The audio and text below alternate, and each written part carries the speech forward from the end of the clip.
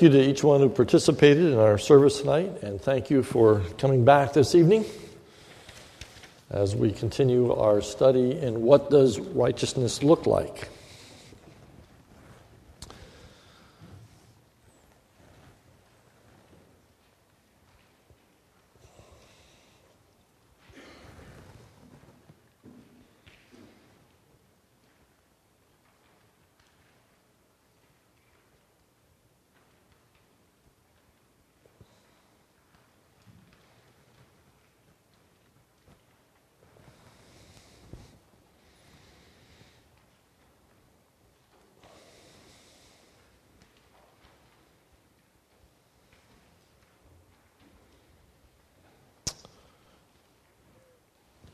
The theme tonight is that the rejection of God's truth is both the root and first fruit of unrighteousness. When I say the root, it is a root. We're going to look at a number of root sins in the days that lie ahead.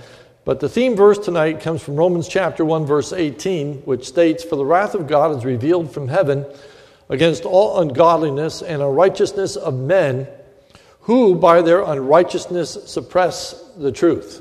So unrighteousness leads to a further rejection of the truth, but not just rejection, but actually this word suppression of the truth. It obscures the truth. It covers over the truth. It makes the truth hard to see and hard to understand. And we'll unpack that tonight as we go through Romans. But one of the root sins in the Garden of Eden was a failure to give honor to God, which resulted in a thanklessness.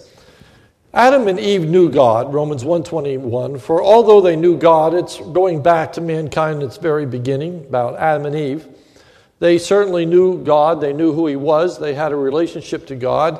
He had revealed Himself to them, He walked with them in the cool of the day. However, they did not give God the respect that He deserved. But it states they did not honor Him as God. The idea here is that they did not give God the honor of which He was deserving as God. They didn't give Him the proper respect. And the result was that they were not thankful to God for all that He had provided. For although they knew God, they didn't honor Him as God or give thanks to Him. One of the manifestations of a failure to dishonor God is to fail to be thankful to Him. Likewise, we dishonor people by failing to be thankful for them or what they do. We certainly live in a day and age in which there's an entitlement mentality. People think that they deserve everything. And it's hard to please people or think that you are going above or beyond the call of duty. People just take for granted the kindnesses that are shown. Much of that idea is present in their failure to honor God. They viewed all that God had provided them as deserving, and that they didn't particularly express a thankfulness to God. Here I state Adam and Eve had much to be thankful for. They should have been thankful for God's leadership, for God's direction, for God's protection, for creating Eve, for Adam, for giving them this beautiful garden. But they were not. They should have been thankful for all that God had provided, including plenty of wonderful things to eat. Romans 1:29.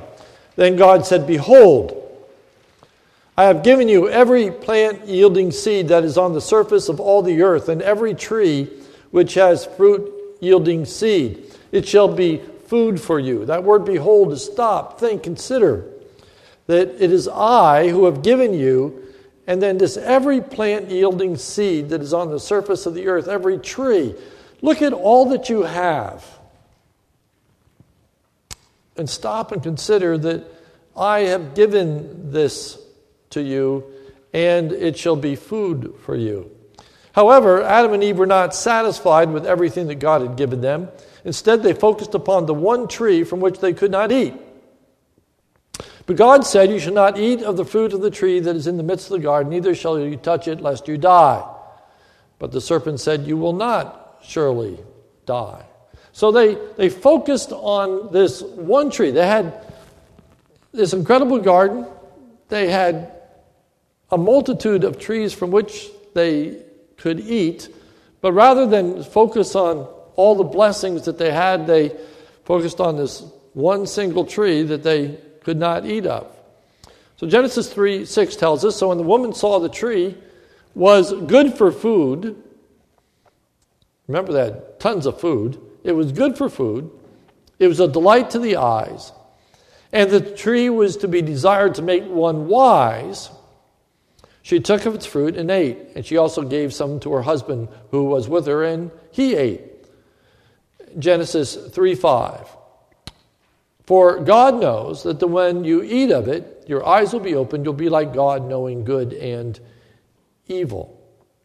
Adam and Eve were not thankful for God's headship. It tells us in Romans 1:22, claiming to be wise, they became fools. They thought that they were wiser than God and so rejected his counsel. They thought that God lied to him. The serpent said to the woman, "You shall not surely die." And they thought that God had false motives in his commands. Notice the verse above, in verse 5, under number 1. "For God knows that when you eat of it, your eyes will be opened. You'll be like God, knowing good and evil." God knows that you're going to be like him. He doesn't want you to be like him. Therefore, don't eat of this tree of the knowledge of good and evil. But the serpent says that's not true. "So when the woman saw that the tree was good for food, it was delight to the eyes, the tree was to be desired to make one wise," because she rejected that idea that it would not. "She took out of its fruit and ate, and she also gave her husband who was with her, and he ate also."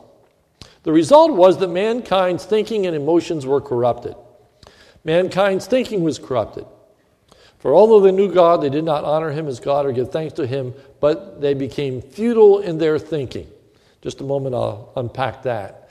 "And secondly, their emotions were corrupted, and their foolish heart was darkened." We speak of total depravity. Total depravity does not mean that a person is as evil as they can be. But total depravity speaks to a depravity of the entire being, emotion, will, and intellect. Sin affects every part of our being. And this text focuses on the effect that sin has on our thinking and the effect that sin has on our emotions. First, the effect that it has upon our thinking. Now mankind has a false sense of what is right and wrong. That's what is meant by this aspect. They became futile in their thinking. Their thinking became futile. It became useless. It was corrupted. Isaiah 5:20 says, "Woe to those who call evil good and good evil, who put darkness for light and light for darkness, who put bitter for sweet and sweet for bitter. Woe to those who are wise in their own eyes and shrewd in their own sight." That's where Adam and Eve were. They were wise in their own eyes. So they rejected what God had to say and replaced it with what they thought was right or wrong. When Satan said that you will be like God, knowing good from evil, that was a half-truth. That was a half-truth. There were two ideas that were conveyed in that statement by the evil one. The first is that you will be like God. And that is in the sense that you can determine what is right and wrong. You'll be like God. God is the one who declares what is right and what is wrong. You are now going to have the opportunity to declare for yourself what is right and what is wrong. You're going to be able to make your own decisions. You don't have to listen to this God who says, don't eat from this tree. If you want to eat from the tree, you can eat from the tree. You can decide for yourself. Okay? That's one major rejection of God's truth. When mankind wants to decide for themselves what is right and wrong, rather than to receive God's declaration of what is right and what is wrong.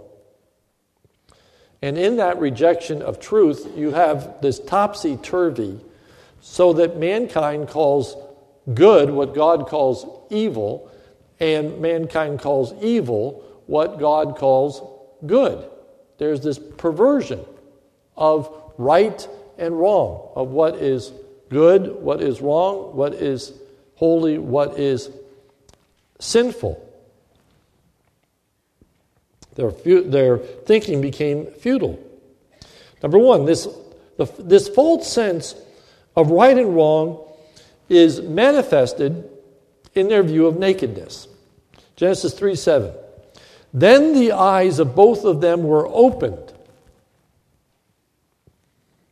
and they knew that they were naked. Now that has a negative connotation. That's not a positive connotation. When it says their eyes were opened, the idea here, again, is woe unto those who are wise in their own eyes. Okay? They were now determining for themselves what was right and what was wrong. And in this topsy-turvy world, they determined that it was wrong for them to be naked. They are now ashamed of being naked. They feel guilty for being naked. Hey, prior to the fall, there was an appropriate nakedness in marriage, and the man and his wife were both naked and were not ashamed. Okay? Now the key word there is in verse 25 is the word wife. Okay? Adam and Eve were a married couple in God's eyes. God brought them together and established for Adam and Eve the covenant of marriage. And you have that incredible statement in Genesis 2:18 concerning the covenant of marriage. It says, "For this reason shall a man leave his father and mother, and shall cleave unto his wife, and the two shall become one flesh." I say that's an incredible statement because it's referring to Adam and Eve, who, guess what? Have no mother, have no father, but it's the covenant of marriage and this relationship that is to be had between a husband and a wife, where the two are one flesh. And as husband and wife, there was nothing wrong with their being naked. It was appropriate for them to be naked. They were one flesh. But now that became something dirty. That became something unacceptable because they had put light for darkness.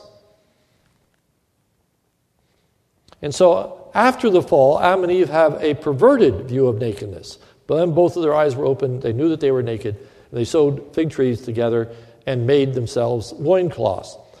Now, there are 3 different Hebrew words translated into English as the word naked or nakedness. And in Genesis, there are 2 different Hebrew words used. The first word is a word for an appropriate nakedness. Genesis 2:25. The man and his wife were both naked. That's a good word.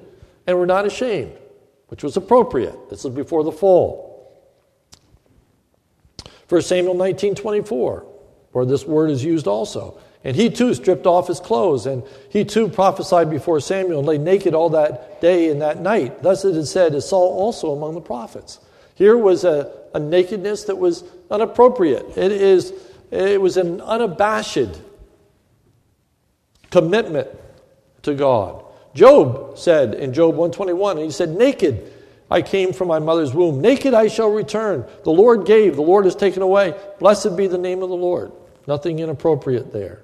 The second word is a word for an inappropriate or disgraceful nakedness, such as in Ezekiel 16:22, and in all your abominations and your whorings, you did not remember the days of your youth when you were naked and bare, wallowing in your blood.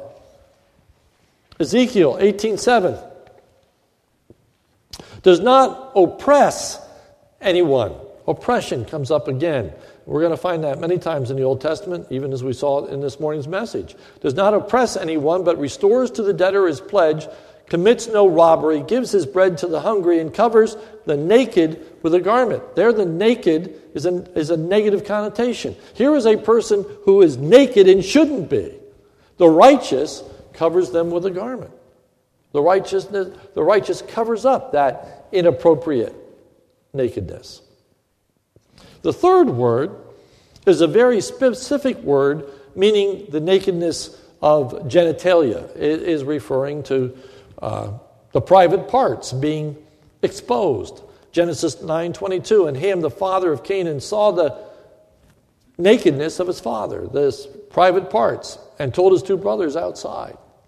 And so they went in. Exodus 20:26, you shall not go up by steps to my altar, that your nakedness be not exposed, that your private parts are not exposed. And then in Leviticus 18, all the way from verse 6, as you turn to the next page, to verse 19, are listings of all the inappropriate nakednesses, if you will, the exposing of private parts. I'll start with verse 6. None of you shall approach any one of his close relatives to uncover nakedness. I am the Lord. You shall not uncover the nakedness, the private parts of your father, which is the nakedness of your mother. She is your mother. And so it goes through father and mother and aunt and uncle and all these inappropriate nakednesses. So number 2 on page 6.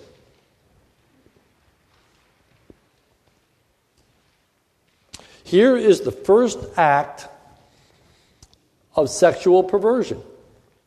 That which was acceptable in marriage was now viewed as unacceptable by Adam and Eve. Okay, that's the first downward trend. The rejection of God's truth has resulted in a punitive corruption of mankind's emotions and intellect. So their intellect was affected, their emotions were affected negatively, and now God is going to punish them for their corrupted emotions and intellect. Because mankind rejected God's truth, God gave them up to their sinful desires. Therefore, God gave them up in the lusts of their hearts. He gave them up. He allowed them to follow their sinful emotions. Their emotions were not leading them towards God. Their emotions were leading them away from God, and He allowed them just to follow their emotions. The lusts were no longer righteous, but rather impure. Therefore, God gave them up in the lusts of their hearts to impurity. It resulted in impurity. Impurity is just the opposite of purity. Purity is holiness. Impurity is sinfulness. So He gave them up to the lust of their hearts, which resulted in impurity. Here, impurity leads to dishonoring of our bodies. Therefore, God gave them up in the lusts of their hearts to impurity, to the dishonoring of their bodies among themselves. Okay? So now, their bodies are going to be dishonored.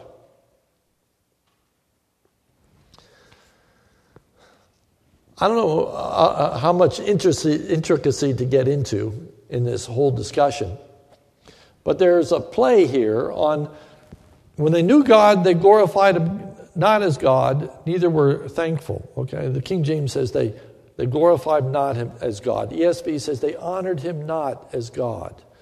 He didn't honor them so that they dishonor themselves.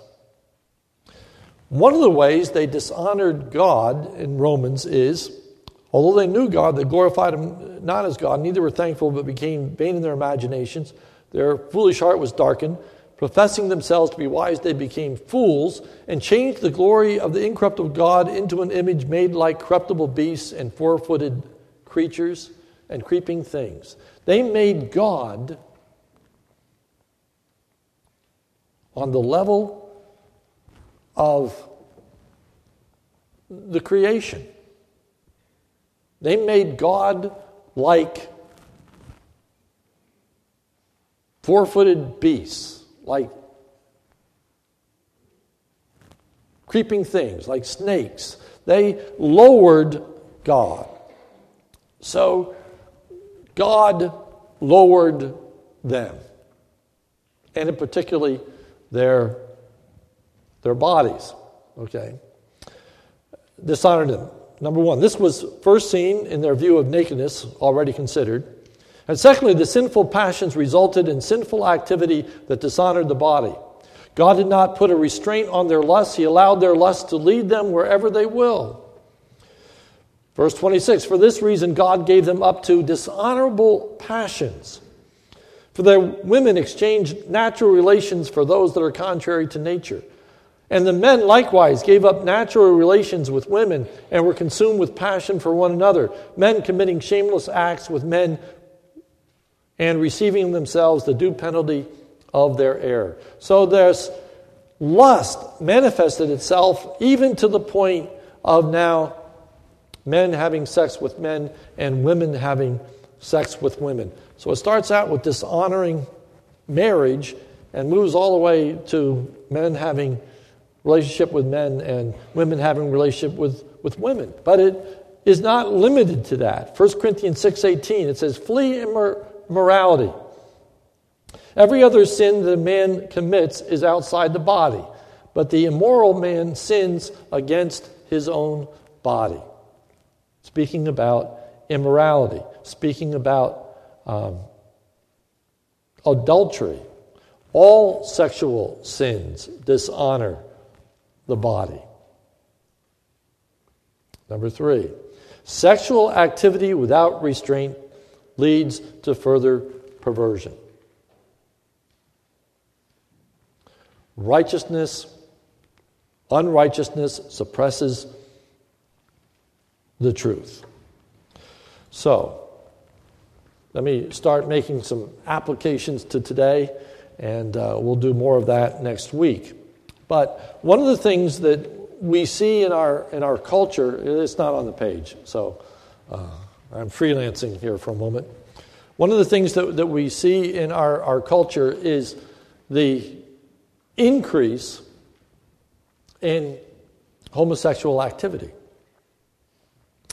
I personally do not believe that is simply the fact that more people are coming out of the closet.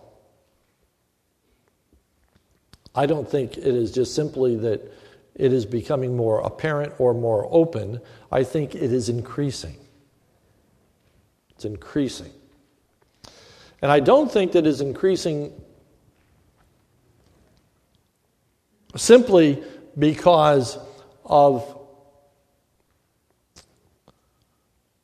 predisposition or physical makeup.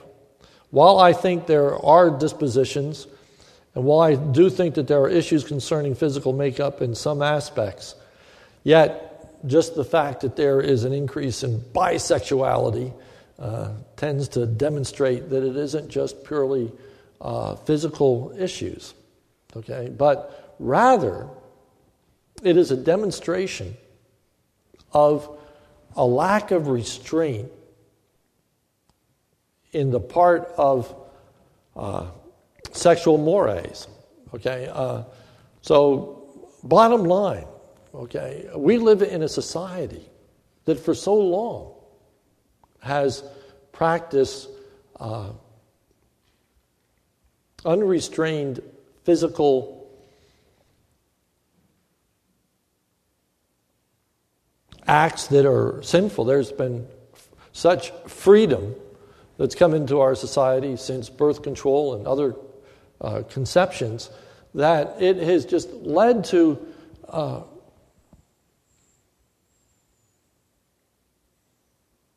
lack of concern. Okay, that premarital sex is just so commonplace. You know, that one time that which was seen as rebellious and shocking is no longer rebellious and shocking. Even, as I say, homosexual behavior, which at one time was seen as rebellious and shocking, to many is less shocking. And so there now is an increase in bisexuality and this incredible openness. And not only is there an increase in bisexuality, there's even an increase in bestiality of having sexual activities with animals and so on. We are living in an incredibly perverse society. As God gives us over to our sinful passions. D, because mankind rejected God's truth, God gave them up to sinful thoughts. Romans 1:28, and since they did not see fit to acknowledge God, God gave them up to a debased mind to do what ought not to be done. The result is that mankind engages in a host of unrighteous activities. They were filled with all manner of unrighteousness, evil, covetousness, malice. They are full of envy, murder, strife, deceit, maliciousness. They are gossips, slanderers, haters of God, insolent, haughty, boastful, inventors of evil, disobedient to parents, foolish, faithless, heartless, ruthless. You see, it's not just sexual, it's all these things. Mankind does these things despite knowing the consequences. Though they know God's righteous decree that those who practice such things deserve to die, they not only do them, they do these things, even though they know what God has to say. And thirdly, mankind also gives approval rather than dishonor to those who do such things. Mankind seeks to make honorable that which is dishonorable. Though they know God's righteous decree that those who practice such things deserve to die, they not only do them, but now these words, but give approval to those who practice them. Here is the complete manifestation of turning evil for good and good for evil. That which should be viewed as shameful now becomes appropriate and good. That which is appropriate and good now becomes shameful. Okay? We live in a society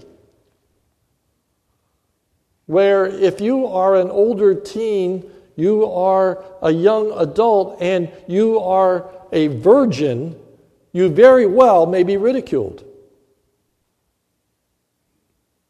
You might be mocked. You might be made fun of for living that kind of lifestyle. And if you're living a very permissive lifestyle, you might be patted on the back, looked up to, become the big man on campus, receive hearty approval. The biblical standard for sexual honor is marriage. Hebrews 13:4, let marriage be held in honor among all, and let the marriage bed be undefiled. For God will judge the sexually immoral and adulterous. So the first half of that verse, let the marriage bed be undefiled.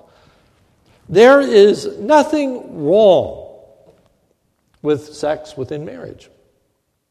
It is very appropriate. Going all the way back to Adam and Eve, there was nothing wrong with them being naked, for they were husband and wife. Sex in marriage should be celebrated.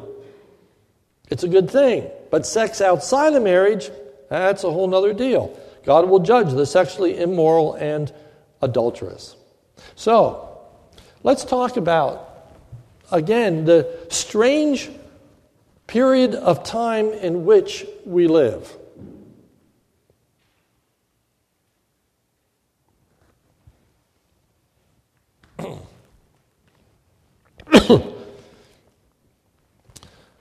The strange period of time in which we live has resulted in the fact that sex outside of marriage is tending to be less and less dishonorable. It's viewed as nothing wrong with sex outside of marriage. I mentioned a few messages ago that today more people live together before marriage than people marrying without living together. The people who don't live together before they're married are now in the minority. That's where we are in our culture. That's where we're rapidly becoming in the church. People are living together. And it's being winked at. Okay? We need to understand that dishonors marriage. That brings marriage down. We would have never, ever gotten to the place where our Supreme Court would have allowed homosexuals to marry if we would have held to a high view of marriage.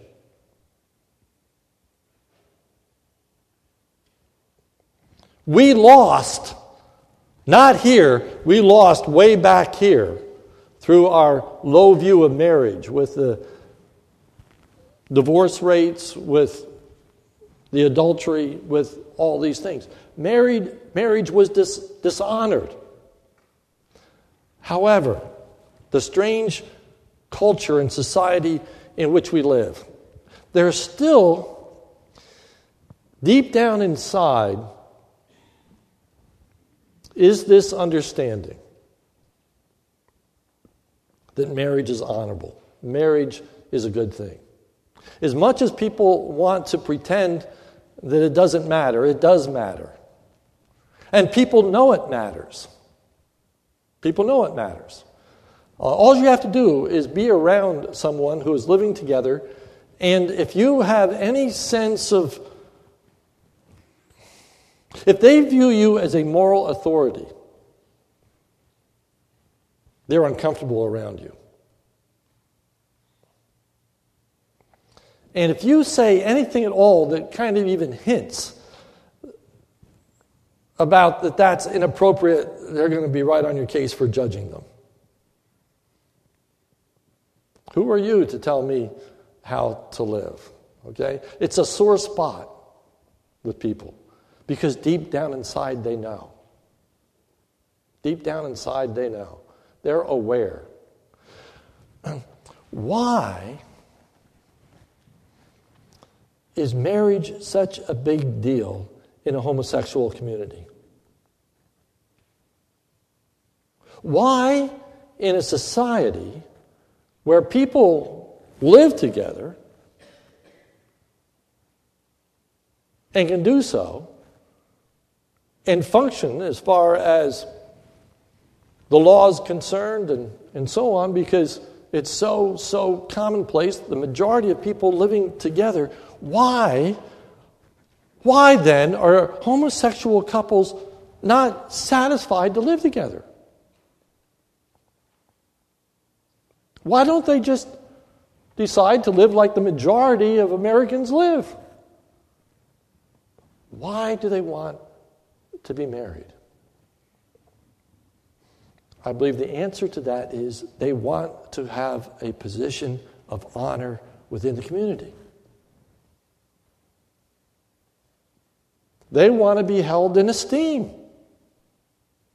They want their union to be approved, accepted, not just tolerated, but viewed as appropriate, right, wholesome, good. And to me, that's what this whole marriage debate is really about. Is it acceptable? Is it appropriate? Is it good? We'll talk more about that. I'm just setting up the debate. Number one, the world condemns sex that does not take place between two consenting adults, okay? So there is a right and wrong in our culture. There still are some sins, if you will. There are sexual acts that are unacceptable. And that is sex that does not take place between two consenting adults. So most notably, not limited to, but most notably, rape is unacceptable. Date rape is unacceptable. Giving drugs to someone, the whole Bill Cosby thing is unacceptable. Child molestation is unacceptable because the child cannot give true consent. The adult is seen as a predator. Okay? A predator is back to this aspect of oppression. Such wrongs are not due to sexual reasons, but seen as oppression. Okay? It's under that guise. It's under that understanding. Why are these things unacceptable? Not because they are impure, not because they were sexual acts, but it is unacceptable because it's oppressive. And in our society, oppression is the worst thing that you can have. You don't want to oppress anyone. Therefore, it's wrong. But now you have to understand the debate that's going on even in Christian circles. Because so many young people have bought into this idea that among consenting adults, whatever they do is okay, it's consenting adults. Whatever goes on behind closed doors. And today it doesn't even have to be closed doors. Whatever two people decide that they want to do, who's anybody to say they shouldn't? Government shouldn't enter into that. Neighbors shouldn't enter into that. That's between two people. Two consenting adults. And there are a lot of Christians that are beginning to feel that way. And then they look at what is happening with the laws and not having homosexuals marry, etc., as being oppressive. You are not treating them equally. You're not treating them fairly. You're not treating them kindly. You're not treating them justly. It's becoming an oppression issue. And so there are a lot of Christians that are beginning to say, yes, there is nothing wrong with this. And to say that there is oppressing a people, an entity. And that is wrong, they say. And that is sinful, they say. The point tonight is when you leave the Bible behind and mankind begins to think for themselves what is right and what is wrong, that can lead anywhere. And it can justify almost anything. Because we're back to what the Bible says, my thoughts are not your thoughts, my ways are not your ways. Thus says the Lord. Without the Scriptures, our minds reject the truth, believe the lie. Good becomes bad, bad becomes good. So don't be surprised if you're made fun of for being a virgin. Don't be surprised if people pat you on the back when you are living a lifestyle that by biblical standards is unacceptable. Realize what a challenge it is for us as Christians to simply seek to live according to biblical standards. And understand the challenge as we go forward to try to even have a dialogue about these things, to even try to interact with people. You've really got to understand where people are coming from. So the very first thing that we have to convey to people is this is not about oppression. This is not about oppression. This is not about hate. I hope this is not about hate. We need to make it clear to people that when we're talking about what is right and wrong, we're not talking about hating a particular people group. We're not talking about trying to harm them. But we're talking about trying to maintain a biblical standard. The second thing we must recognize is that falls flat on its face.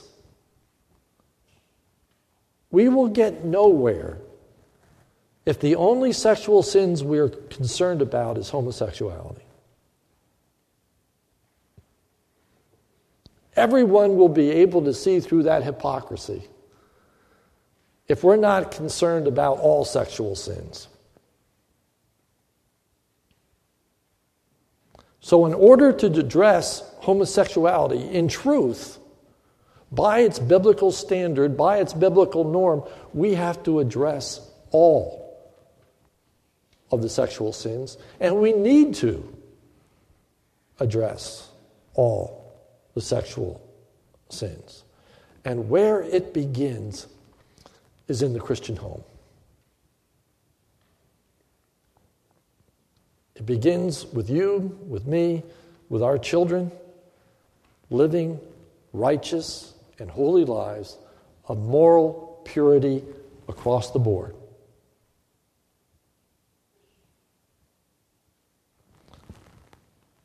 Keeping sex within marriage. And everything else contributes to the downfall of society. Everything else leads to the sexual perversion. Everything else results in this further suppression of the truth, the further corruption of individuals and our culture as a whole. We've got to stop. We'll pick that up next week. Let's pray. Our Father, help us to live morally pure lives.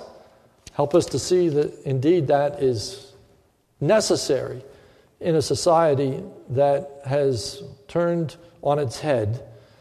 Help us, first of all, to understand what sexual purity is, and then, Lord, seek to try to manifest that in our own lives and hold it as our own personal standard to begin with. For it's in Jesus' name we pray. Amen. Thank you so much, and you are dismissed.